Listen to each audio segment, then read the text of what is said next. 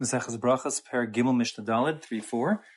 The Mishnah continues on with more people who are, to some degree, exempt from saying Kriya Shema. This is a little different. This Mishnah is talking about the Baal Keri. The Baal Keri is someone who's had a seminal emission, and the Gemara in the Gemara in Bava Kama, Pei Beis, says that Ezra, a Sofer, when he came back from Bavel to Eretz Yisrael, was masak in 10 different takanos. The most famous, which is this one, is known as Takanas Ezra, Ezra's Takana, Ezra's decree, which is that someone who's a Baal Keri, that is someone who's had a seminal emission, may not speak words of Torah verbally until after going to the mikvah. Now, a person who's a Baal Keri is Tameh. He's what's called a Rishon L'Tumah, but that's not the problem. Divrei Torah, words of Torah, are not Makabel Tumah, they're not affected by Tumah, and therefore, of course, if a person is Tameh, he can learn and speak the words of Torah. Here, Ezra was concerned that Talmidei Chachamim would dedicate too much of their time to intimacy with their wives at the expense of Torah learning, and therefore, Ezra instituted something what you might call an economic disincentive. He said that if a person has a seminal emission, whether on purpose or not intentionally, before he learns Torah, he must go to the mikvah. Now, nowadays mikvahs are easily accessible and oftentimes heated, etc. But in yesteryear, it was a disincentive to have to go. Often mikvahs were inaccessible, difficult to get to, cold, dirty, smelly, etc. And therefore, one would be disinclined to have to go to the mikvah. Now it serves as a disincentive from him over frequently visiting his wife. Because of that, so Takanas Ezra says that the one who is a Baal Keri may not recite words of Torah, and that would include reciting Kriya Shema and certainly saying the brachas around Kriya Shema. The Mishnah here is going to divide Kriya Shema into two parts: the Kriya Shema per se, which is a Doraisa mitzvah, and the blessings around Kriya Shema, which are just rabbinic D'Rabbanan. And the Mishnah will say a Baal Keri, if one is a Baal Keri and he hasn't yet gone to the mikvah, Maharher Belibo, he should just think the words in his mind. He shouldn't actually speak out the Shema. He should just think the words of Shema in his mind. Ve'inu mavarach, and he doesn't make a blessing lila fanev lila chareh, neither before or after Kriya Shema. He doesn't even think the words, nothing at all. Now, there is a machlokus in Maseches Berachos Daf Chaf whether thinking is like speaking, whether or not hirhur k'dibur dami. And Ravina holds that indeed it is. So the idea here would be that while the Baal Keri may not speak orally words of Torah, by thinking the words in his mind, he will still fulfill the mitzvah on some level. However, Rav Chisda holds that hirhur lav k'dibur dami, that when one thinks without verbalizing words, it doesn't have the same legal ramifications having actually spoken the words, and therefore thinking the words of the Kriya Shema without saying them would not fulfill one's commandment on a level. And Rav Chisda's purpose here is just that it's inappropriate that a person should sit around idly while everyone else in Klal Yisrael is saying Kriya Shema, and he does not do that. So therefore, at least he should think about Kriya Shema, but he wouldn't be guilty at all.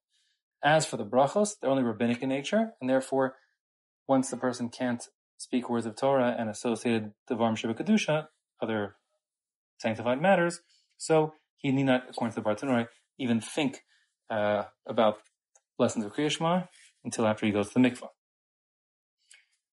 Val hamazon, as far as food goes, meaning after one eats and he has to bench, so benching is a mitzvah d'oraisa again, and therefore mavarach la'achrav, he does in his mind think the benching, ve'in mavarach lefanav, but since he did not make blessings before eating food, again, since blessings before food are just rabbinic in nature, he doesn't even think the blessings at all.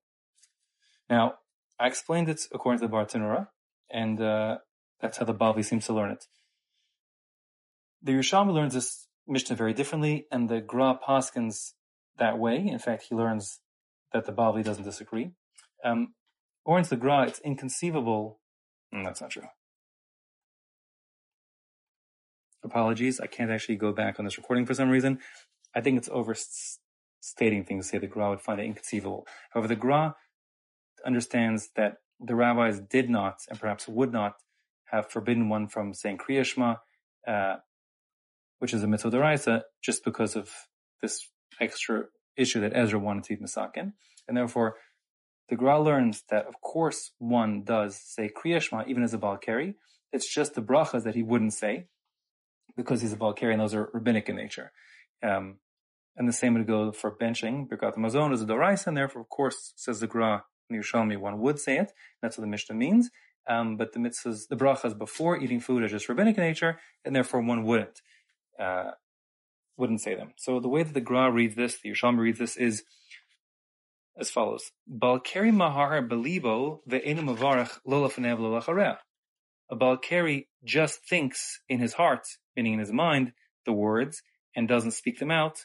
Ve'enu mavarach lo lefanev lo lachareh, and doesn't actually say the blessings of Kriya Shema out loud, either before or afterwards. But it goes without saying that one would speak the Shema itself out, since that's a mitzvah d'oraisa.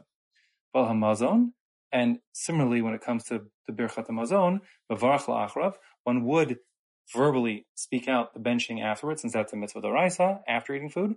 Ve'enu mavarach lafanav, but he wouldn't make a bracha beforehand, because of Takanas Ezra, and the blessings before eating food are just rabbinic in nature. That's the Gra reads it, as does the Yerushalmi. I'll come back to Halacha L'Maisa in a moment.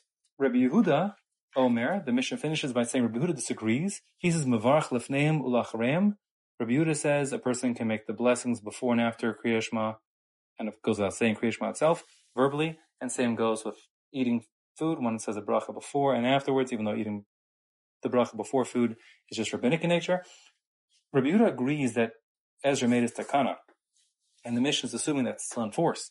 However, Rabbi Yehuda understands that Ezra's takana only extended to learning some kind of Torah in depth and not just simply reciting words, and then therefore one wouldn't be restricted in the first place from simply reading the words of Shema or the brachas. It comes from more intense learning that is restricted until after going to the mikvah. Now, Halacha L'Maisa, we say that Takanas Ezra is no longer in effect. The reason why is because it was a takana, it was a decree that the community was unable to stand up to, was too difficult for them, and the rule is that such takana isn't binding anymore, and therefore that is the case nowadays. There are many who are machmir for Takanas Ezra, especially in Eretz Yisrael, but be that as it may, none of those, even the most people who are so careful about being machmir for Takanas Ezra, would use that as a reason to exempt themselves from saying Kriya Shema, which is the mitzvah d'oraisa, or even the mitzvah d'Rabbanan of the brachas around Kriya Shema.